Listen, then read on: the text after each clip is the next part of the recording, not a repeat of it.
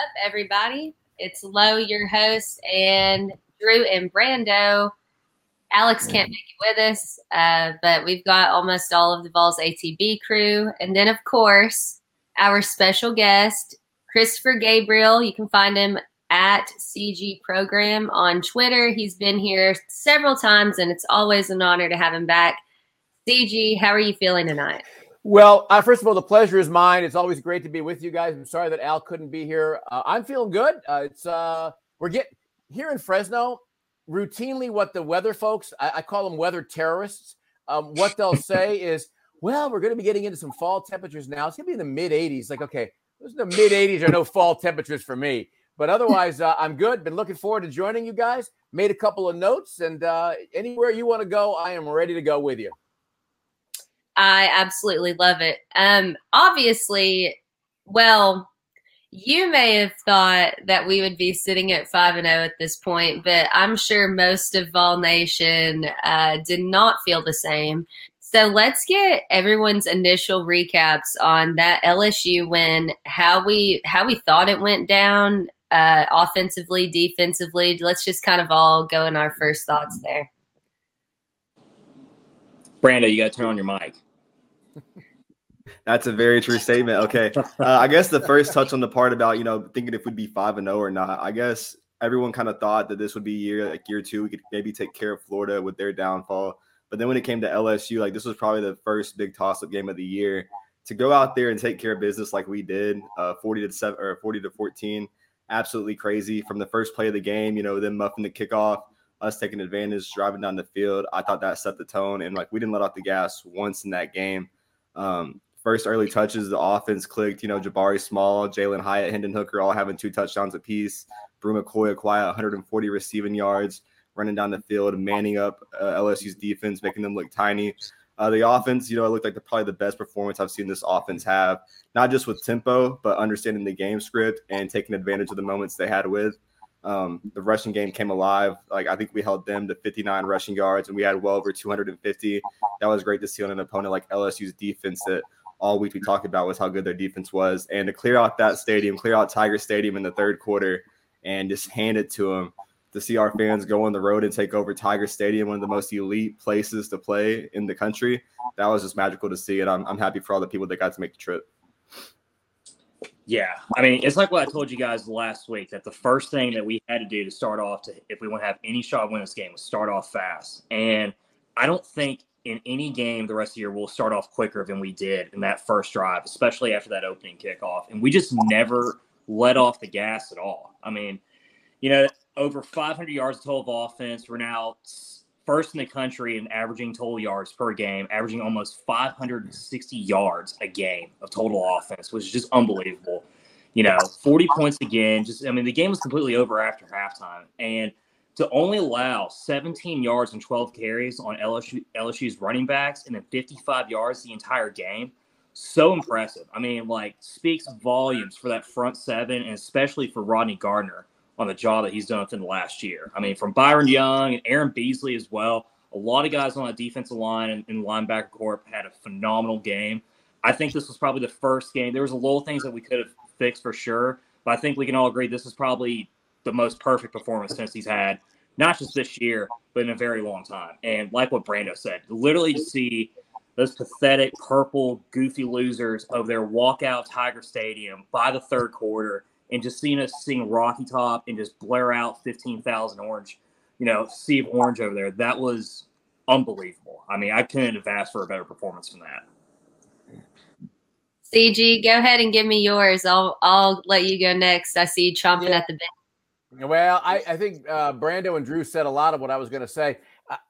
For me, and you were referencing this at the beginning, I said on Knoxville radio elsewhere in town back in August that I really thought this team would be 5-0 going into the Alabama game. The reason I thought that is because I think a lot of times we look at a name of a school, in this case LSU, and it's easy to think back to the Joe Burrow team. It's easy to think back some of the really powerhouse teams. That wasn't this team coming into this year. And I just didn't see any way that they were going to beat us. I thought that, I said this a couple months ago, I thought that we would win by a couple of touchdowns.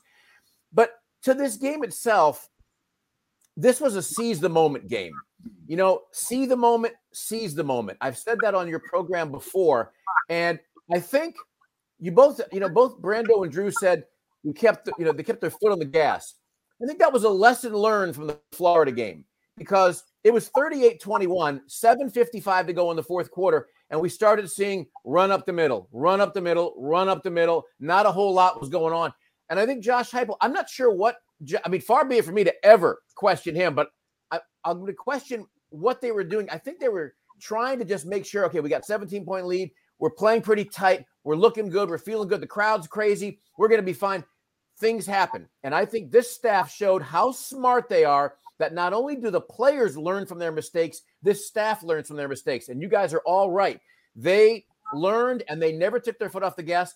That opening muff, how many times have we watched a game where the other team, whoever it is, against the Vols, they muff a punt, or they muff the opening kickoff, but the ball goes gently out of bounds, or the ball is recovered by them. But it wasn't. It was recovered by the Vols. We were in the end zone about 30 or 40 seconds later, whatever it was. And that, to me, is not an accident. Those things happen to teams that are good. Those things happen to teams that are prepared, that are in position. And what did we see different also in this game? Florida was eating us alive on third and fourth down. They were 0 for 3 on fourth down in this game. So it was a bend defense, but it was a defense also that Tim Banks is saying, we're going to give away a little dink and dunk here. We're going to be fine. But when it's time to buckle down, we're not going to break. We're going to shut your behinds down. And that's what they did. And yeah, to the point about taking over Tiger Stadium, I've been there a few times. I've been there with other SEC fan bases.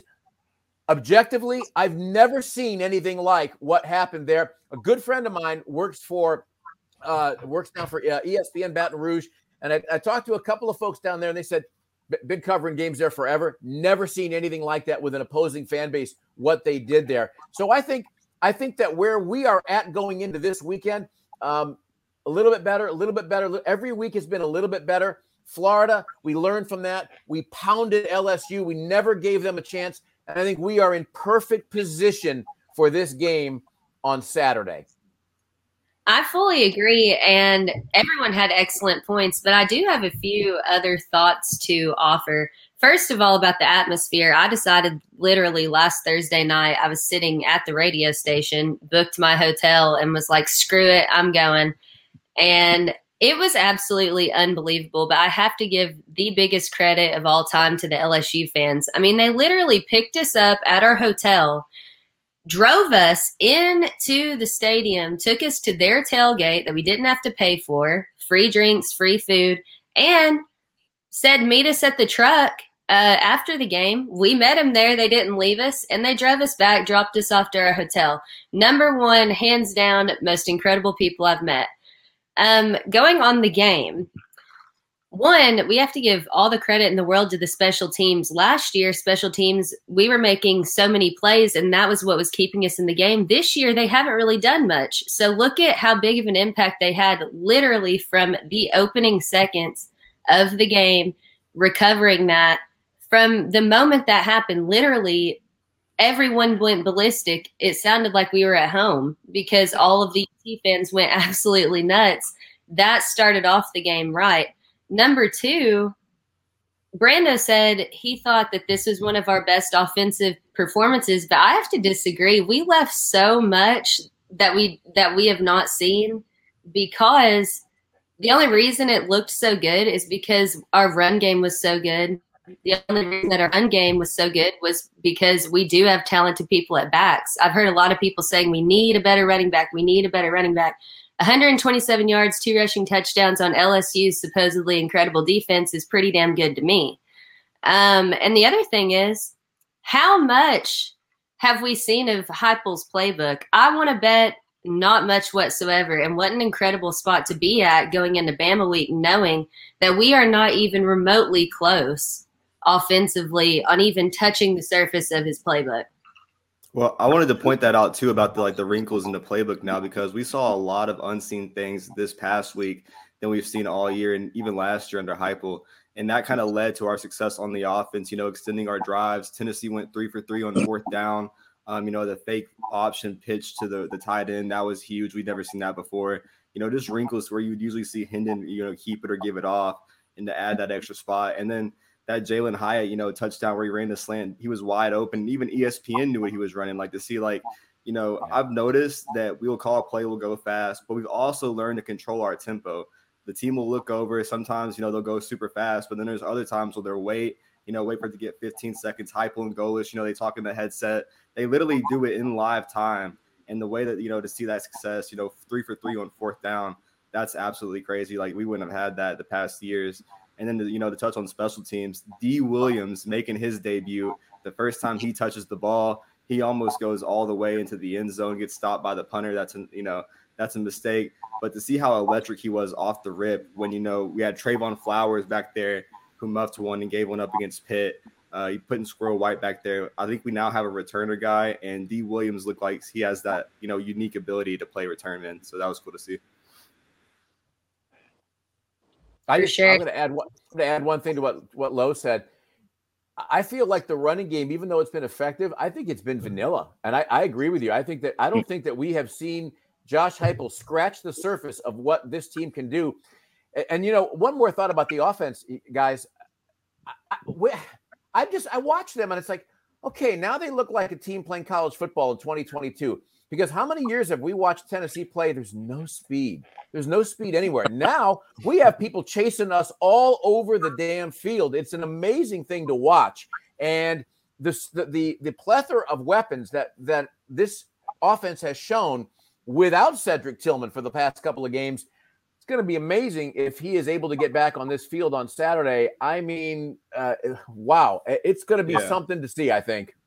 Well, to touch on that, CG, it's like, this is only, Heupel's first year of talent by itself, and most of those guys on the offensive side haven't even touched the field yet. You're seeing Squirrel White just now get started. So to see what he's done, with what he took in is absolutely crazy in itself. To touch on Cedric Tillman, WBIR, they reported earlier that it's not likely to see him in this game. Like the more realistic thing now is for Kentucky, he might miss next week against UT Martin as well. I don't hate the idea with, him being a top 30 round mock draft pick in the NFL draft next year. I want him to be 100%, later in the slate against Georgia too. But, Heupel also said this week in the press conference, we did this surgery for him to be available this game. So if he's, 80 to 100%, I think, Cedric Tillman might go out there and play despite the reports from tonight. I think even then, though, it's kind of like what I was telling you guys earlier today, in the chat, even with him gone, this offense still hasn't skipped a beat at all. I mean, we're still averaging over 500 yards of offense a game. And you got other wide receivers out there that have stepped up big time. I mean, Brew McCoy, especially, have back-to-back performances of over 100 yards of receiving is that's all we could have asked for, especially for a transfer like that. And so I'm not really too worried about him not being out there on Saturday. But the one thing I will give Heupel credit about, and compared to last year, is, man, especially in that third quarter when we slowed things down a bit and we're rushing the ball and we were still getting first downs. That was a dream a year ago, because it was full on 100% or nothing at all. And just to finally see this team to be able to get together on offense and be able to play two different type of tempos. And it's kind of like what CG said. He's definitely learned his lesson a little bit on that, but we gotta work on the run game for sure, but they've improved a lot in the last 2 weeks. And I think that bye week really helped a lot big time.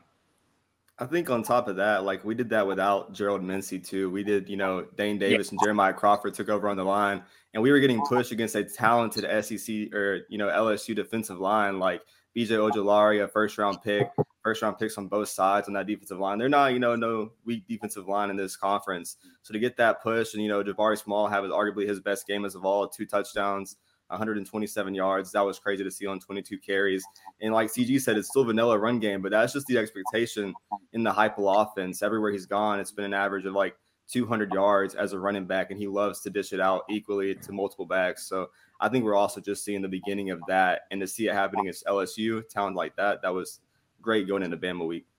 Well, another no, go ahead. Since y'all are talking about the balance and how last year, our time of possession was absolutely ridiculously unmatched. And in this LSU-Tennessee game, Tennessee held the ball 30 minutes, 24 seconds to LSU's 29 minutes, 36 seconds. Talk about an incredibly balanced performance where we still just absolutely demolish them.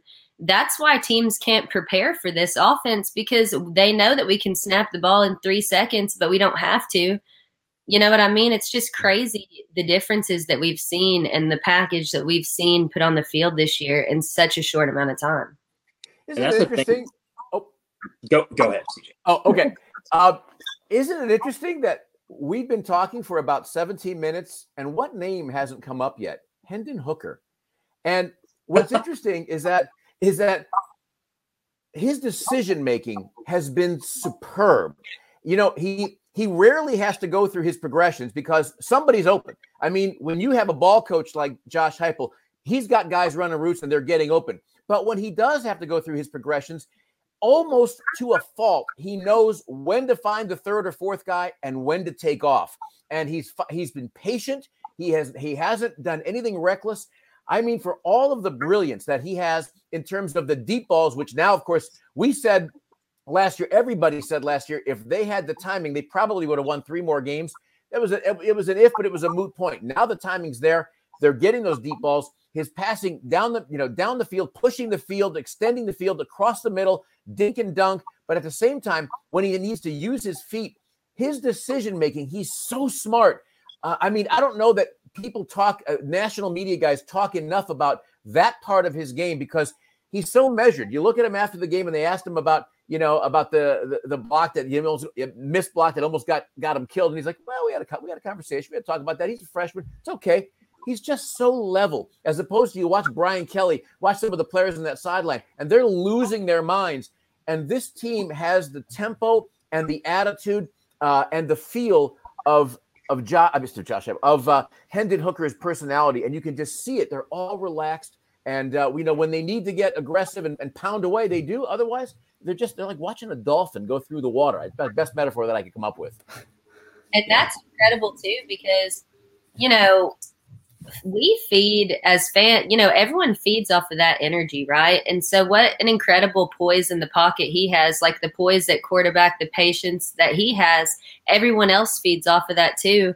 That's just like me. I mean, in the Pitt game, they proved to us that they can win close overtime games on the road.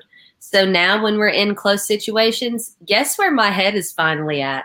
We can do this. It's not, oh, here we go again. It is literally 100% turnaround, because I have faith that Hendon Hooker can get the job done, and I have faith in the team to get the job done. And I just cannot believe I'm saying that.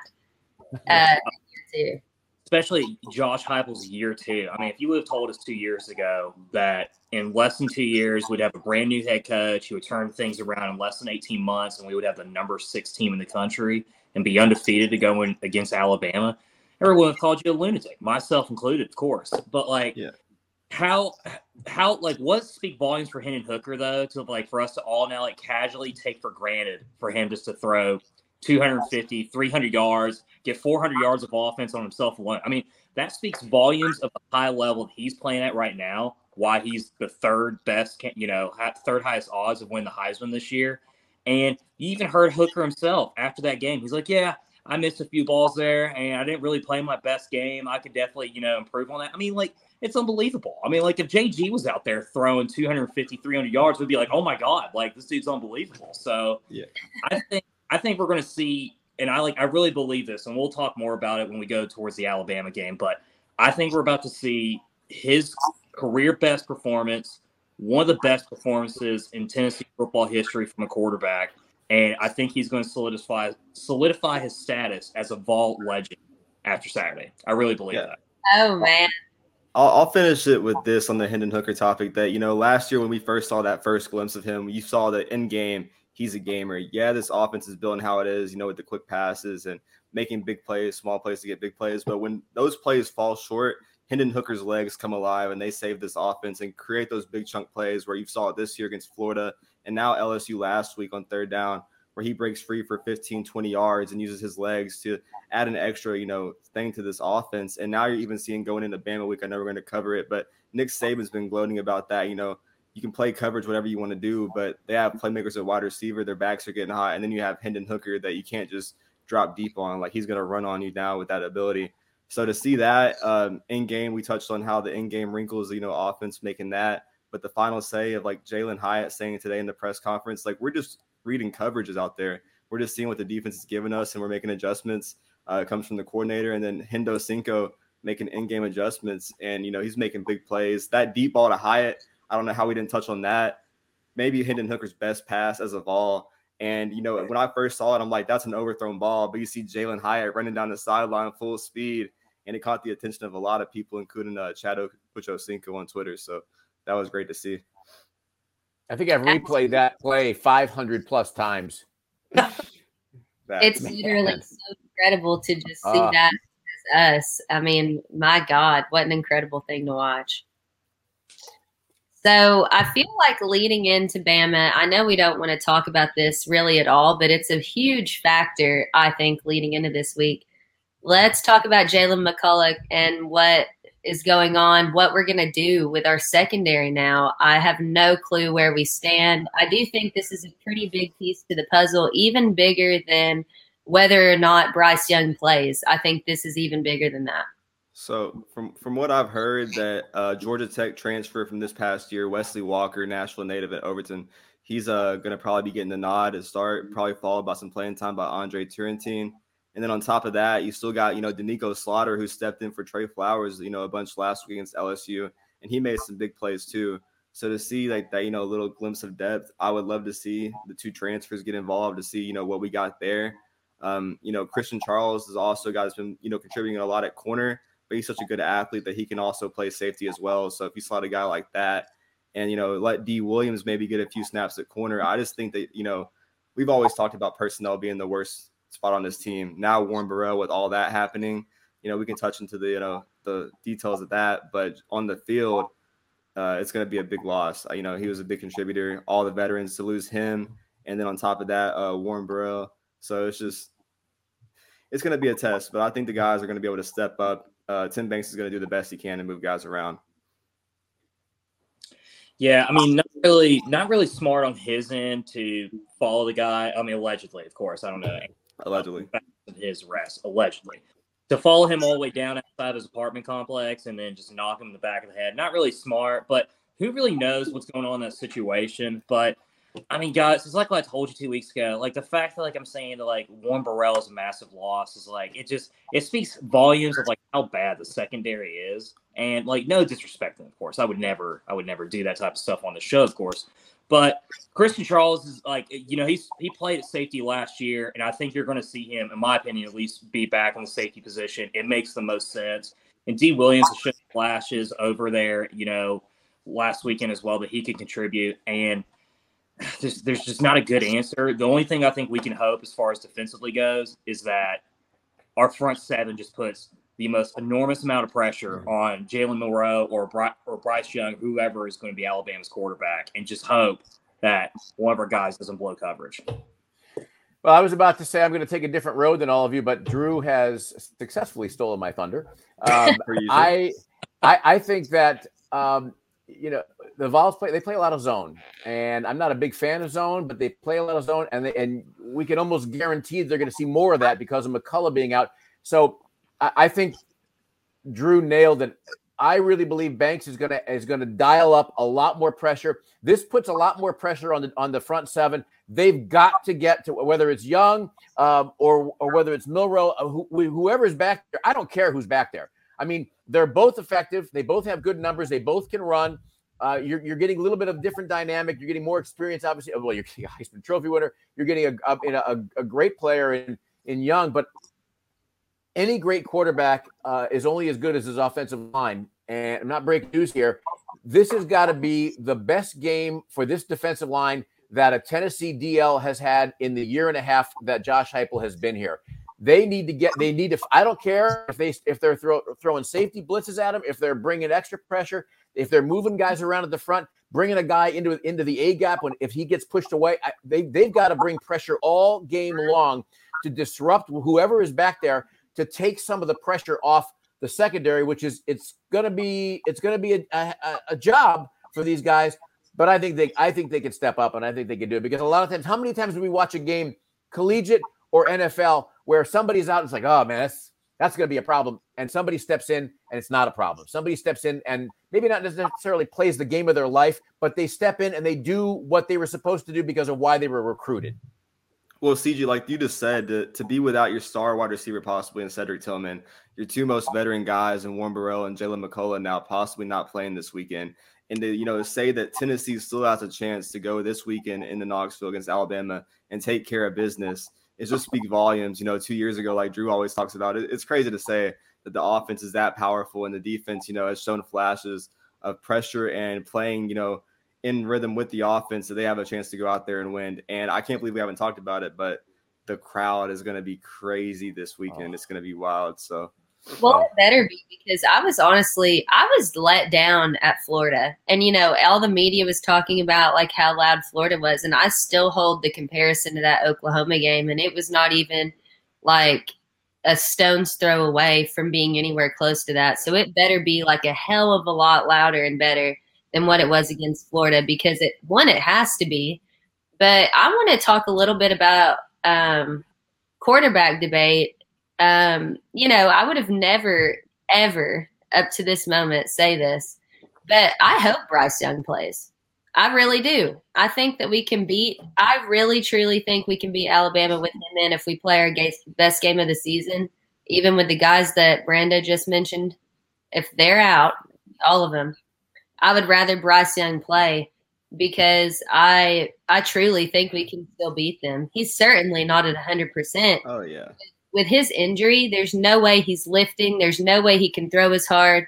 So on top of that, I'm not ever wishing for anyone to get injured, and I'm certainly not wishing that now. But he's just not – he's not going to be at his best anyways. So if they decide to roll him out there, I think we can handle it. And I'm not a doctor, but, an AC sprain in the shoulder, how Bryce Young played, and, he fell in that play. They showed the highlight multiple times. An AC sprain usually is 2 to 6 weeks. Nick Saban said tonight that, he's been practicing one day by day, but as on a snap count instance, just to be honest, there's no way he's able to throw that ball consistently 30 yards. He might have 5 or 6 good passes, but just with the injury, they didn't say how severe the sprain was, but any shoulder sprain like that and his mobility to get that arm up, it's going to be a factor. And, with the pressure we've had, I just wonder, like, how long, even if he does play, that he'll last in that game, to be honest, because if he's on a pitch count, Alabama's best chance to win is going to be able to take, advantage of Milroe's run game and get the best they can out of Bryce Young. But, just like Cedric Tillman, we don't want to rush him back this game. They saw what happened to Tua at Alabama before when they rushed him back. Bryce Young is for sure a first-round talent in next year's draft. Bama has a lot of decisions to make, and it comes down to Bryce Young and Nick Saban. But I just don't think, I would rather play Bryce Young too, because I think Jalen Milroe honestly gives them the best chance to win this weekend in Knoxville. I don't know, because honestly, regardless of who plays the quarterback, like if we beat Alabama, there's going to be excuses from not only Alabama fan base, but the national media being like, well, you played Jalen Milroe or you played a hurt Bryce Young. Like at this point, like I don't care. I have confidence regardless that like we can win this game. And one of the things that's huge on, in terms of Bryce Young having this injury is that this affects his mobility as being able to throw the ball on the run outside the pocket. Like it was like one of those things I heard Eric Ainge talk about a couple of days ago, because Eric Ainge had a very similar injury when he was, 2006, 2007. And he's like in the pocket, he could be able to throw the ball. But once you're moving outside the pocket and you're being mobile, you don't have the accuracy, and you certainly don't have the distance either of being able to throw that deep ball like he used to. And the one thing that we saw last Saturday with Jalen Milroe is that he's awful quarterback. He's quick. He's a great athlete, but you're talking about he had 2 fumbles and interception. He was 3 of the 4 turnovers he had last Saturday against, quite honestly, not a very good Texas A&M team. So I think regardless, we're in a good situation. And if Bryce Young does play, then you put 7, 8 guys in the blitz and you force him to roll out to the left or to his right and make him throw a ball on the run. And you're guaranteed to win that game. It's unbelievable. I'm sure y'all are both laughing, especially because from 2 months ago, I was like, this game's a definite loss. But honestly, I truly believe we could, regardless of who's there at quarterback, under center, Vols get the dub. Who would have thought Drew would be on the Vols beating Bama bandwagon? Jesus Christ. Go ahead, CJ. I'm sorry. Well, I'm gonna no, that's okay. I'm gonna maybe take a lateral move with this here, with the quarterbacks, and maybe looking at mistakes a little bit more broadly. This is an Alabama team. Obviously, this is a team that has more talent than Tennessee on both sides of the ball. This is a team that has championship pedigree, but this is a team this year, for whatever reason, they have not played as smart a football this year as they have played in previous years. This is a team that has got 9 turnovers and taken 49 penalties. 9 turnovers, 49 penalties. Hendon Hooker has how many interceptions? That would be none. So I think that this defense of Tennessee, I really believe they can force Alabama into making more mistakes, because making more mistakes is what they've been doing consistently all year long. And it's got to make Saban nuts. And you can coach these guys up as much as you want, but they've made those mistakes all game. And I agree, but I don't think Milroe doesn't really impress me. I mean, he's probably a 5-star, All-American coming out of high school. But I think that if the Vols win the mistake department, if they win the turnover department, if they play smart, they can't have, procedure penalties. They can't have endless holding penalties. They can't have, and we're playing Alabama. So, right now it's Wednesday and the Vols already have 5 penalties and 80 yards of penalties. They're already calling them. So, but they really go out of their way to just play smart, aggressive, play smart. And I really believe that they can continue the trend that has happened this year, especially in the Texas game, in the Arkansas game, and to a certain extent the Texas A&M game, where you saw these Bama quarterbacks, well, in this case Milroe, making mistakes. I have no reason to believe that they won't continue to. And one thing I'm going to respectfully disagree with on Lowe, and that's the crowd, because you're right. The crowd for Oklahoma was nuts. Decibels were 108. They got up to 106 for the Florida game. It's more than most stadiums ever see in a lifetime. My brother-in-law was next to me. We were in YY6, and all I could see were his lips moving. So it was loud. But comparatively speaking, Lowe, I'm with you. The crowd needs to they need to see that meter on the Jumbotron hit about 120 or 125. I completely agree with you. If it gets to that point, man, I'm going to be so out of control. I did want to mention, correct me if I'm wrong, but did Nick Saban say that this was the most disciplined team he's ever had in preseason press conference? What's he talking about? Yeah, I believe so. But then you have Henry They T haven't played that way. 2. 49 penalties for 400. I'm sorry, 49. I wrote it down to make sure I didn't get it wrong. 49 penalties for 429 yards. Pardon my English, that ain't discipline. Yeah, you're talking about we're averaging 8 penalties for about 71.5 yards per game. Like that's not discipline at all. And it's actually not even really that much better than what we're doing right now, which is honestly saying something, because you always have at least Jeremy Banks getting 3 or 4 penalties. That's what I'm saying, yeah. So, like, to touch on that, like, if they're making those kind of plays already, I know we're going to, be down our, veteran defensive backs, but, our defensive line, now our linebackers going out there and making plays. I still think the D-line with guys like Omari Thomas and, Jeremy Banks, Aaron Beasley, they can go out there and make plays. And, like, if they can, force Bryce Young to throw, if he does play, I definitely see a shot for turnovers still there. Jalen Milroe has just shown that, with him, if we back him up into the south end zone with the student section, man, and he has a full-on away environment, 101, 915, screaming in his ear.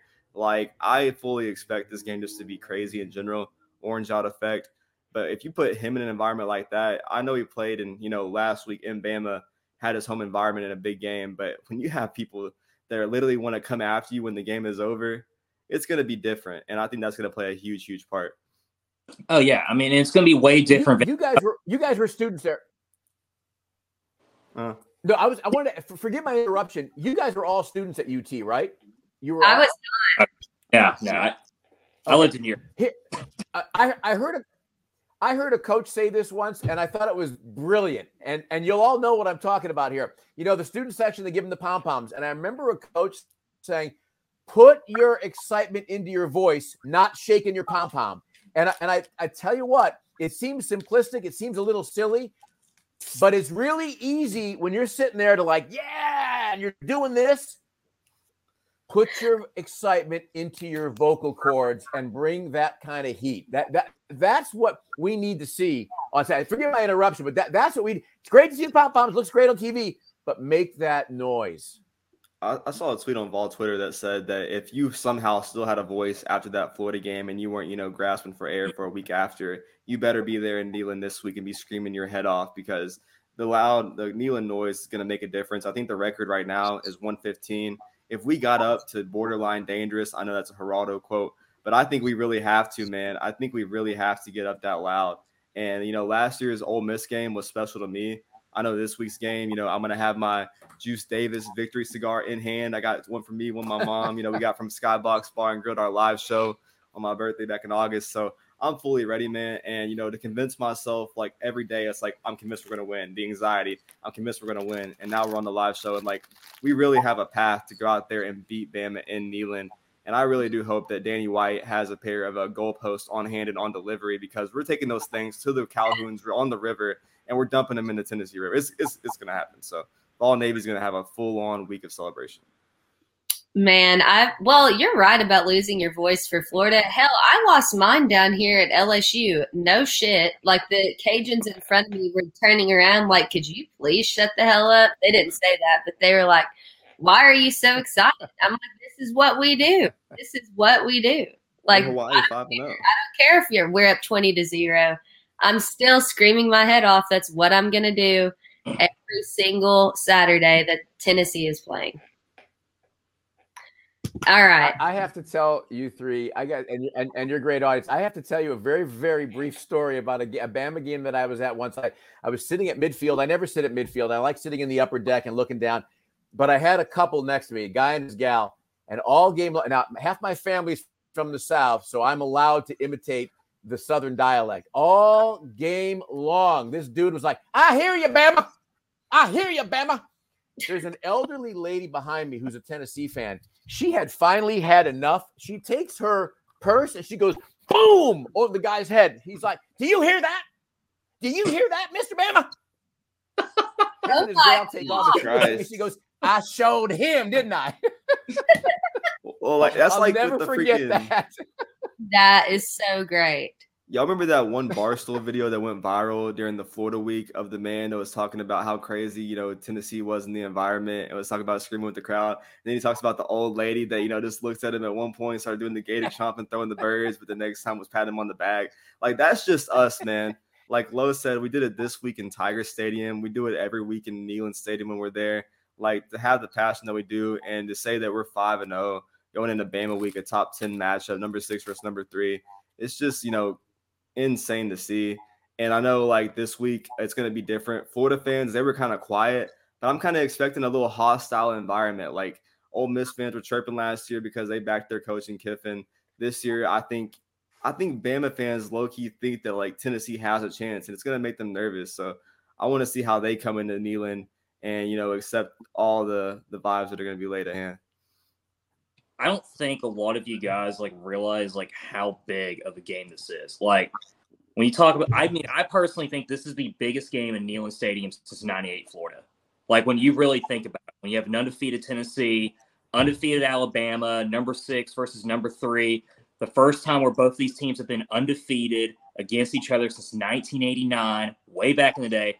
And I looked it up over the 120-year history, the highest ranked matchup between Tennessee and Alabama with 6 and number 3. I think this is going to be an atmosphere it's like what Reese Davis said. This is going to be Florida on steroids. I think it's going to be Oklahoma on steroids. I think this is going to be the most unreal, deafening, chaotic, wildest atmosphere I think Neyland Stadium, Shield Watkins Field has ever seen in its 100-year history. I truly believe that. God, that's just getting me so fired up. Flipping out. Yeah, I was in YY9 row 10 for the 98 Florida game. Except for halftime, nobody sat down for 3 hours and 45 minutes. Nobody sat down. And I would say that I'm curious what you three think about this, because it's been on my mind most of the day. I've seen a lot of Vols fans feeling a little itchy, a little squirmy about talking about this game. Like, hey, we can win. And I don't feel that way at all, because if you don't play, or if you, as a fan, if you don't have an expectation that your team is going to win, and Lord knows, for too many years, I went into games like this or Florida. Oh, hell, playing Kentucky. I hope we don't embarrass ourselves on national TV. It's not disrespecting Alabama. It is not in any way marginalizing how great of talent they have or how great of overall program they have. And Saban is a genius. I just think that this really is one of those moments, and I agree completely with Drew. I think this is a benchmark moment in football history over 2020, and it's a mad, and I mean every moment, you guys know this, that has come even close to the Vols have failed because they didn't have the right staff. They didn't have the right game plan. They didn't have the right talent. I think the confluence of all of those things is right. It doesn't mean they're going to win, but I absolutely believe they have a great chance to win this game. And again, it's not disrespecting Alabama. That's belief in what this coaching staff and this team has the ability to do. I'll say, CG, I think I want to say this, the growing confidence, I feel like, from the fans week by week, like you're seeing it kind of grow and grow and grow from the battered Vols syndrome. But I think that has to do with like Heupel and the team and what he's installed in the program. Like every week, no matter who the opponent is, they go out there and they expect to win. And you saw that with LSU. Like I know a lot of us were iffy about LSU weekend against a top team like that. But like no matter what, no matter who it is, like you see them go in and buy into the game plan, buy into what's at plan and like what they practice all week. And I think, installing that confidence and seeing them play with that, even with the players that we do have out, and to see them still go in and like step into the plan and like the overall game plan and still be successful, that like gives us the confidence like that we can go out there and compete with anybody. And last year or the year before that, you'd be like, no way you're going to go out there and compete with Bama. And then you look this year, 5-0 for the first time since 2016. And you say, hey, like we have a legit shot, no matter who's at quarterback, no matter what we're dealing with, like our staff and what we've installed now in the last 2 years puts us at a chance to go out there and win. And that confidence with our team comes to this fan base. And for that, that's a good thing for Vol Twitter at this point, I think. So, I mean, I think the thing is as well, it's like we're just like this team's improving every single week as well. And I think that's a huge contrast compared to like, the Butch years of 2015 and 2016, where we certainly had the talent to compete and beat Alabama, but we were just never had a game where we could fully put it together. And like this team is just able, I mean, whether if it's the defensive side of the ball with our front seven or even Hendon Hooker in our offense, they're just improving every single week. And with the combination of Bama struggling, personal fouls, and getting 8-9 penalties a game, 110, 120 yards of, of yards on the line, leaving out in the field. I think it's just a combination and just a recipe for the Vols to like, to put their name back like where they truly belong. And I think with a win like this, Florida was big, LSU's big, but to beat a number 3 Alabama in that 15-year streak, you're talking about college football playoff status. Well, as the Vols sit right now, aren't they still at 23% chance to make the college football playoff? 23 or 26? I can't remember precisely. That is absolutely, excuse my language, that's fucking insane. I mean, let's get real. That is absolutely insane to think about right now. Everyone needs to fuel off of that. Yeah. And CG? Yeah, this is why.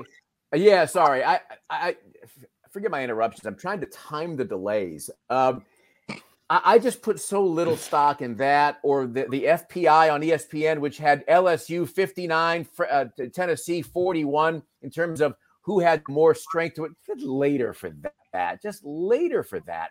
I just think that. And this is the old adage, right? If they just take care of their own business and they just keep winning, they're going to be fine. I saw the 538 website and had a headline saying, "Is Tennessee back? We'll see after the Alabama game." And it was a good article. It was a really good article highlighting all of the pluses that are happening with Tennessee football right now. But if the Vols don't win Saturday, the program is still back. The program is absolutely back. We knew the program was back last year with the way this team played going 7-6, they very easily, we said it, how many times have we said it? Could have won 3 more games. But I take exception to the 23% and 17%. And what I find interesting is that you're starting to hear. I mean, I talked to a couple of knowing that I was going to be talking with you guys, I talked to a couple of national media guys, not going to say who they are. And I'm here to tell you, they have been big time critics of Tennessee. And quietly, they're like, that's a good football team. That's a scary football. It's a really scary football team. Even Keyshawn Johnson the other day, ESPN saying, tell you what, college football, the team that they should be worried about, Tennessee Volunteers. That is so mind-blowing to me. I truly can't get over that. But here's another thing worth mentioning. You see how Alabama struggled against Texas and Texas A&M. Georgia has not been playing their best football by any means. And it seems like every single game, the Vols are improving. Not only, I mean, a bunch of people thought losing Cedric Tillman was the end-all be-all. That didn't matter. Everyone else just stepped up. These injuries don't matter. Everyone else just keeps stepping up. We just keep getting better every game. We're learning something new every game. And we are finally, for the first time, to me anyway, like starting to play our best football going into mid-season, while everyone else seems to be kind of falling downward. Now, that's not to say that they're just going to fall down, because obviously these elite teams are going to step right back up. I'm not saying that they're just going to keep playing downward. But what I am saying is we just keep taking this steady climb upwards. And I don't see us just falling apart in any of these games. I think we're going to be competitive in every single game. I think the crazy part is, I was going to say, like, all you have to do is win one of the 2 games, the big games against Bama and Georgia, who are both looking beatable. If we take care of business this weekend and we fall to Georgia later in the year, just looking ahead, even though we shouldn't, like, we still control our path no matter what in this day and age of the 4-team college playoff. And that's just crazy to see, obviously, like the percentage right now. But, like, to win one of the 2, and, even if we don't make the SEC championship, if we do fall to Georgia or whatever, like, we'd still have a shot to get in. Like, it's just crazy. And, like, it's an absolute crazy, insane stat. I mean, guys, just think about this for a second. Like, just take a little step back, right? You're talking about a week ago from next Wednesday, be 2 years ago today, where we lost to Kentucky 34-7 at home. 34-7, yeah. Right? I was there. I mean, I was one of the 15,000 people that were there at that game. And nice. It looked like the program hit rock bottom. We fired our defensive line coach at halftime. I mean, the whole entire program was in disarray. We were playing 4 different quarterbacks. And you're talking about, and 2 years later, we're talking about beating Alabama at home and potentially a college football playoff spot. And 10-2 being the floor. I mean, being the absolute bare minimum.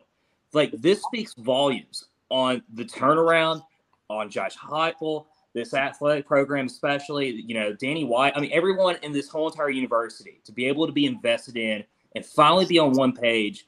And, I mean, it does not speak volumes enough on, like, how unbelievable this is. I've never seen anything like this. I mean, even with other programs like baseball, it took a couple of years with Vitello. And, Bruce Pearl, he had 1 year, but in Bruce Pearl's defense, he had like 3 NBA players on his very first team.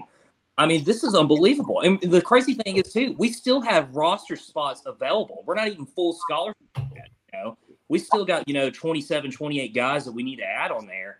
And we're not even year 2 as far as having Heupel's talent, talent in there. So it's just insane to think. And I think everyone, not just listening to the show, but everyone in general just needs to take a step back and realize how unbelievable it is to think that we're the number 6 team in the country, undefeated going in against Alabama, and potentially talking about not only an SEC championship appearance, but a college football playoff appearance as well. Absolutely. I'm trying to figure out, is CG. And I would add this. Yeah. Okay. Go ahead. Oh, okay. I would add that one of the things that I've noticed about this team, I think we've all noticed, is that this team, these players, they don't play scared. They're not afraid of making a mistake. That comes straight from Josh Heupel and that entire staff. You never see Heupel screaming and belittling somebody on the bench. And we've all played sports. Different strokes for different, coaches and what have you. But I think that has given this team, empowered this team to play free and easy and confident. And it's a kind of expectation. We touched on this earlier in the program, of expectation and a kind of confidence that we've not seen out of Tennessee football in an awfully long time. And I mean, for one, it's refreshing to see that kind of attitude from this team top to bottom. And it starts with Josh Heupel. For sure. I just want to say real quick, if I happen to disappear, it is a horrible storm right now. I can't even hardly hear. So if for some reason I disappear, finish the show without me. However, I did want to at least get to everyone's key points for what Tennessee absolutely, like the top things that y'all think they have to do to succeed Saturday and actually beat Bama this time. I guess my 5 things, not to quote the drive, but it is 5 things. I guess one, the offense. The offense has to have their best game. Hendon Hooker has to have control against a crazy talented Bama defense with Will Anderson and one of the top edge rushers. Bama, they have talent. To quote Rodney Garner this past week, Bama's like a Mercedes-Benz. No matter who falls down at a position for Bama, like they're going to reload and, roll something out there, a brand new product out there. So we're going to get our best match of the year so far. I definitely think number 1 has to be the offense. Number 2, special teams. Bama's going to, have drives where they do stop us. I think back to the previous games this year where our punts did get blocked, where people were able to get in the backfield and create turnovers, get the punts off quick, pin them deep. If Bryce Young plays or if Jalen Milroe plays, make it hard for them to go all the way down the field and score against us when we do fall short. My third thing would probably be the defensive line. We saw it against LSU. They had to create pressure no matter who is back there. They have to get negative plays. This defense has been known for creating negative plays. It's going to be key against a team like Alabama and not even giving them the chance to make big plays with their receivers. Number 4 would have to be just Hendon Hooker, man. He has to go out there, talk about the 3rd best odds in the Heisman. He has to go out there and prove it, play his best game, and create plays when, stuff goes south. Because I promise, even though teams are hard to wrinkle against Tennessee, Bama has the talent to, probably stop us a drive or two. And we saw it last year. But this year, like, those plays can be avoided. And if we can make plays, get the first down, extend the drive like we did against LSU, 3 for 3 on 4th down, that could be the key to victory. So little 4 things. Yeah, so I do have 5 things. Shout out to Russell. Shout out Bear. Had to, steal their whole entire thing. But, 5 points, 5 keys to victory. We got to protect Hendon Hooker at all costs. This Alabama front 7 with Will Anderson, Alabama's Byron Young. I know it's very confusing that they have a Byron Young as well. It's very weird. And also, the Antichrist, Henry To'oTo'o as well. These 3 guys, all first round, second round draft picks, will wind up being all SEC, and Will Anderson will especially be all American. This is going to be the biggest test our offensive line I feel like they'll have all year. Fantastic front 7. Another thing for me is, we got to start off fast. Literally at the same pace like we did with LSU. If you can start off first 2 or 3 drives, getting points on the board, a couple TDs, and even a field goal here and there, just to get points every single time they're on the field is huge for this team. Fourth one, pressure on Alabama's quarterback, whether it's Bryce Young or Jalen Milroe. If they're going to put out a hurt Bryce Young, force him out of the pocket, make him roll right, make him use his bum, right shoulder, and make him throw a very uncomfortable pass. He's going to be playing in pain the entire game if he does play. And I have no confidence in Jalen Milroe either being able to throw, a deep ball or, an accurate pass as well, kind of like Bryce Young does. And the 5th, we got to stop Jahmyr Gibbs, their running back, the transfer from Georgia Tech. This guy, no other way to describe it, absolute dog. He had 154 rushing yards against A&M. Week before, over 200 yards against Arkansas. He's going to give our front 7 problems, and if he gets any open gaps at all, he's going to easily get 25, 30 yards to carry, without a doubt. If we could find a way to put some pressure in there, get in the backfield quick, and make him make a move, I think this team has a great chance of coming off with a W. Love it. What about you, CG? A couple of things. I think, number 1, what everybody is on the quarterback, whoever's back there, they have to get pressure. Number 2, they need to wrap up. They cannot miss tackles. Alabama will crucify them if they don't wrap up. The guy that gets to the ball, cap him up and get help. Do not let guys squiggle away.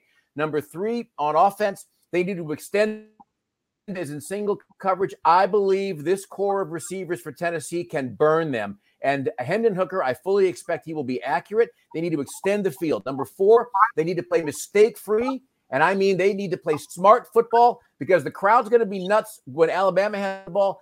The procedure penalties off. I got to limit all that stuff. Finally, the red zone. You will not beat Alabama with field goals. When they get into the red zone, they need to come away with 7 every time, or almost every time. They need 7s, not 3s. I love that, CG. And I was about to say that, I talked about Heupel not opening the playbook or being too risky, mostly because he really hasn't had to. But if we're going to be down in the red zone against Alabama and we want a legitimate shot, then I say screw it. Look at our 4th down history this year. I'm sure one of y'all knows the percentage. It's upwards of 78, 80%? Yeah. You're on mute.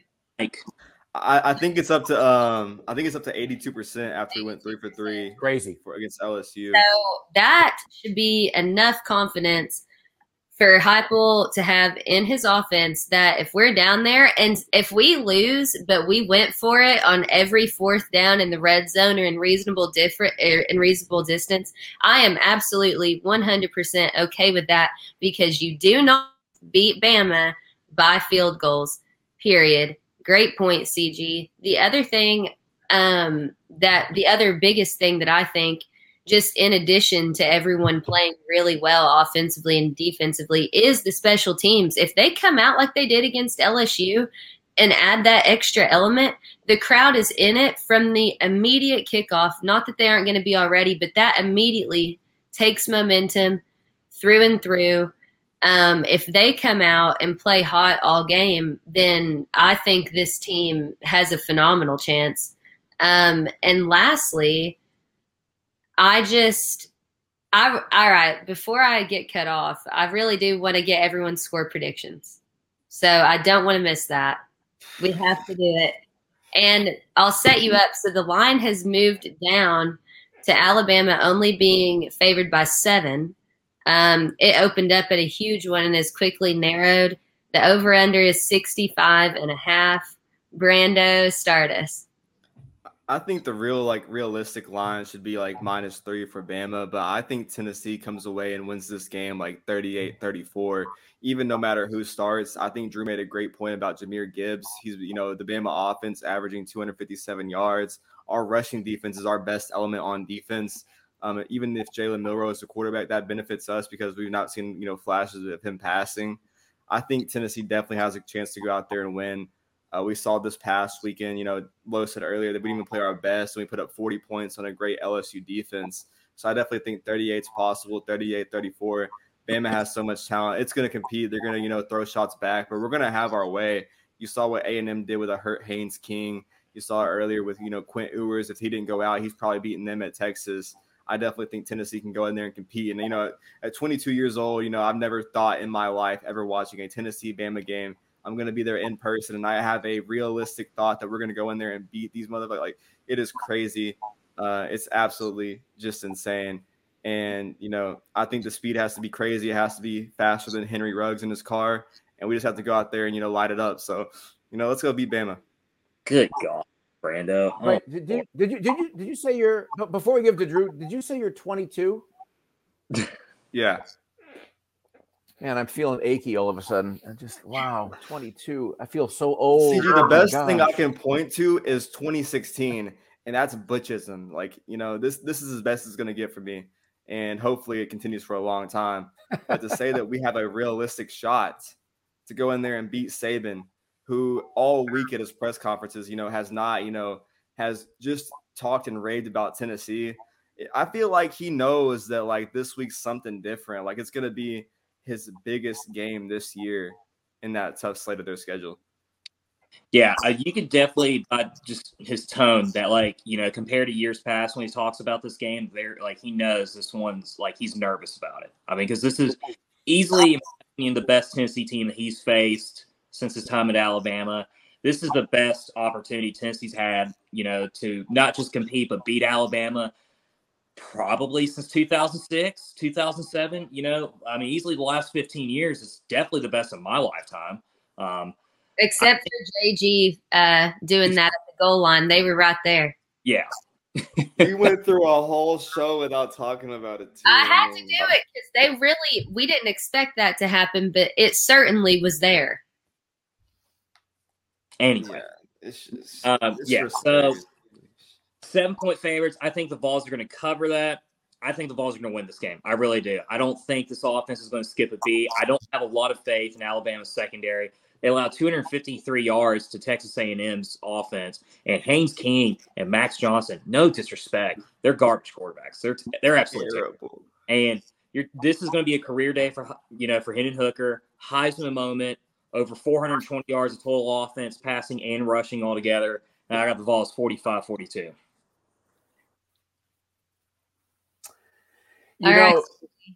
The thing that comes to the thing that comes to mind about this game is I'm going to invoke Florida here before I give you my score.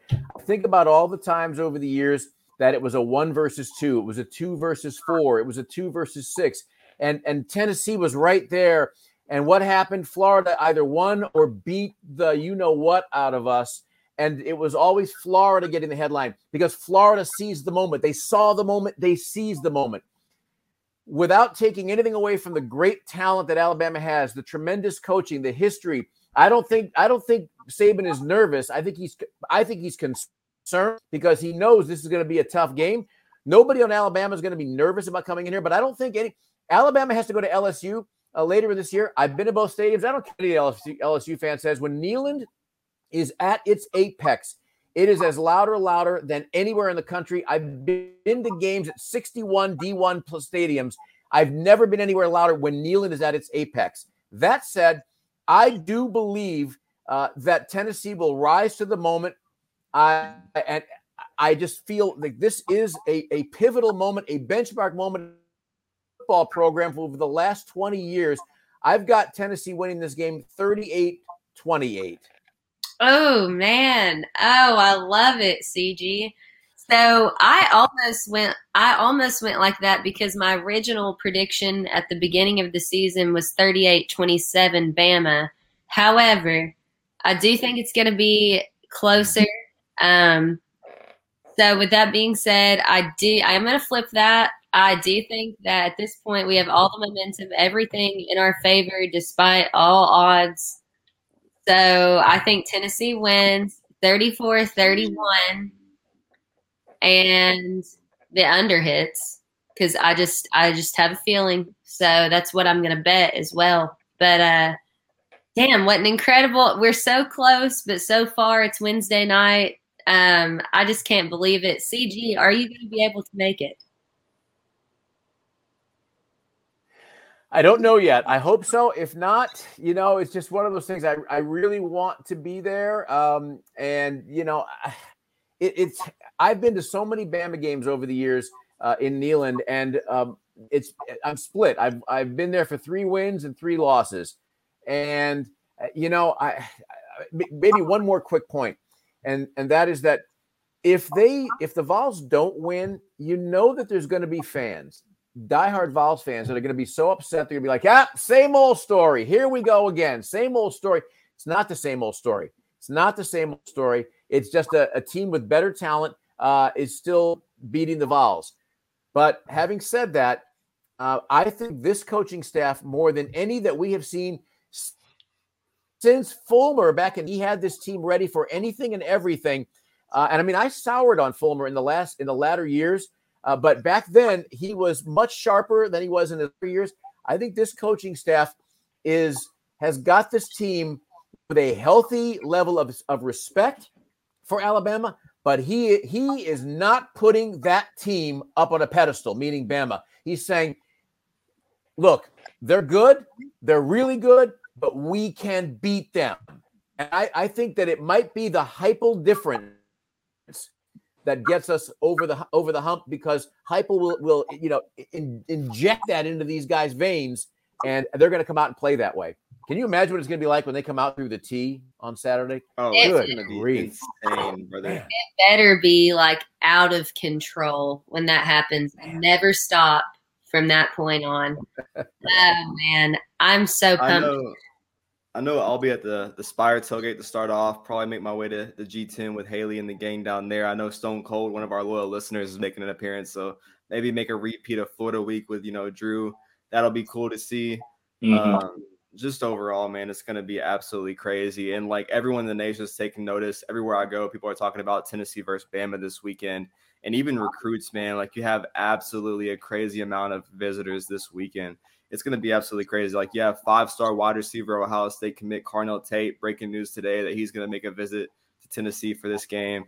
Everyone thought you were down and out. I think we have a realistic shot just because of like what we've been able to do 5-0 this year. That Kelsey Pope doing a tremendous job there. 5-star edge rusher Samuel Mpemba. He's going to, break, everything. He's a top recruit. Georgia, Tennessee, Miami involved there. I think Tennessee has a realistic shot. And then getting David Hobbs back on campus for the second time in 3 weeks. He was here for Florida too, 5-star defensive lineman. Rodney Garner making a huge impact there. And then we always love a Kentucky downfall. Khalifa Keith, running back commit there. He's blowing up. Really interested in Tennessee. It sounds like they're going to have him on campus this weekend too. So that's a huge, huge shot. Obviously, Alabama weekend. If you can go out there and pull this off, Florida weekend was huge. You saw Mazeo Bennett, the 2024 4-star wide receiver. He got 2 crystal balls, and he was blown away from that Florida game. If you pull it off against Alabama, you've already got, trending with Vyson Lang and David Hobbs. Like, the amount of people that are going to take note from this game is going to be crazy. I've had dreams about how this game is going to turn out. Third quarter, going into the fourth, we're up. Obviously, Friends in Low Places plays. And then we hit it with some Dixieland Delight. It's a song about the state of Tennessee. It's just only right that we get rid of all the curses. Take the goalpost to the river and sing some Dixieland Delight. I think Tennessee wins this game. We get rid of a curse. And I hope, we don't see that man with that one big forehead at this game, because if not, then we're cursed. But other than that, Tennessee's going to win this game. Absolutely. Great recruiting stats there. Can I throw one more? Oh, yeah. That was awesome. Sure. Can I throw one more quick thing in? It's about what he was saying about Carnell Tate. So I don't know about you guys, but I've been to a number of games at Ohio Stadium. And it's a legendary structure. But this just in, a game there, Carnell Tate, if he thinks that crowd is something, that crowd, with all due respect to my friends at Ohio State, nobody is ever going to confuse an Ohio State home crowd, including playing against Michigan. No one is ever going to confuse that crowd in that stadium with what Neyland's going to be like Saturday. I will say this. If Carnell Tate is coming to this game for legit reasons and not just see the game, if the Vols win this game, he's changing his commitment. I'll tell you that right now. Well, CG, the thing, CG, is that when Carnell Tate was early involved before his commitment, he showed up surprisingly for a Tennessee-Georgia baseball game in one of the SEC series and showed up there with Hypo and watched the game. Remember. And, it was a whole big deal. He's coming back for this game, and there's already a movement online with the Vols Instagrams and Twitter to have a, we want Carnell chant out of nowhere. And, you thought it was crazy at the baseball game, where it's only at its, smallest potential of what it can be when it's built fully. In Neyland Stadium with 101-915 chanting your name, Tennessee pulls off the victory. They've, lived up to all their promises in the early recruiting stage where it was kind of questionable. Not just Carnell Tate, but a lot of these guys where they couldn't really buy in, but they're seeing it happen this season. Tennessee on the verge of going 6-0, being a top 5 team. The blueprint's already been there, but now they're, putting it out there and, living up to it. And that's going to swerve a lot going into December in the early signing period when, last year Tennessee flipped guys like Justin Williams-Thomas, 5-star James Pierce, huge names that in the end ended up being Tennessee Vols. I think that could happen this year. And it's, the on-field success in general. Drew, you got any final thoughts? No. Brando and CG said it perfectly. I'm speechless over here. All right. Dixieland Delight is a song about Tennessee. Things to drop real quick. So Saturday, make sure that you tune in to Tennessee Tailgate with Fox Sports. We're going app only, which means you can say whatever the hell you want to. We're starting at 8 a.m. bright and early. From there, I promised my niece that I would talk about this. They are selling koozies for her AAU team at G10. She needs to sell as many as possible so they can go to as many tournaments as possible.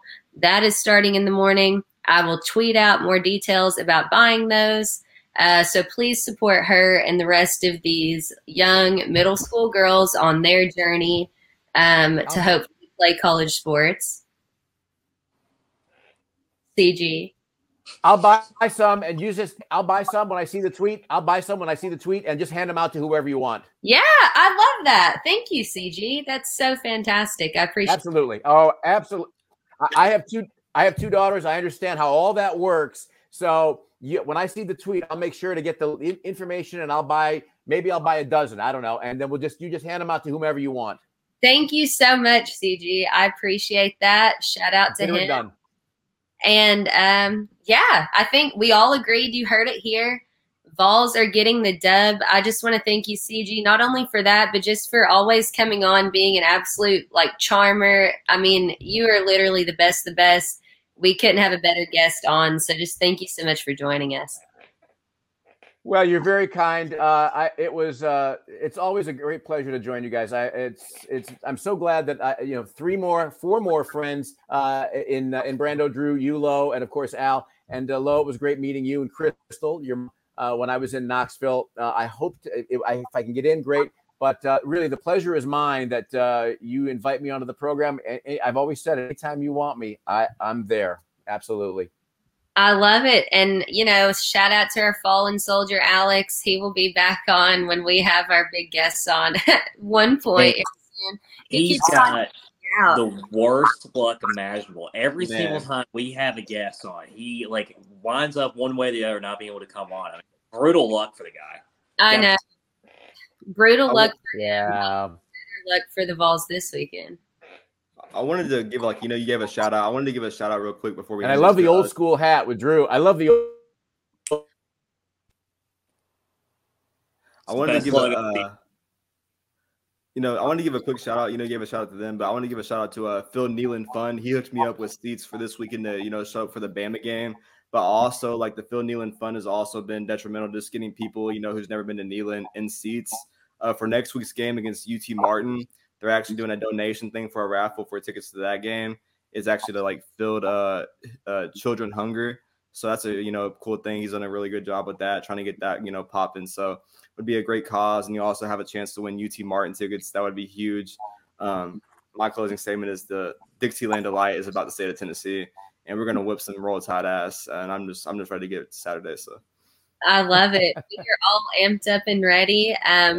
We went a little over, but again, we always love getting together. So yeah, I say we beat Bama's ass 6-0.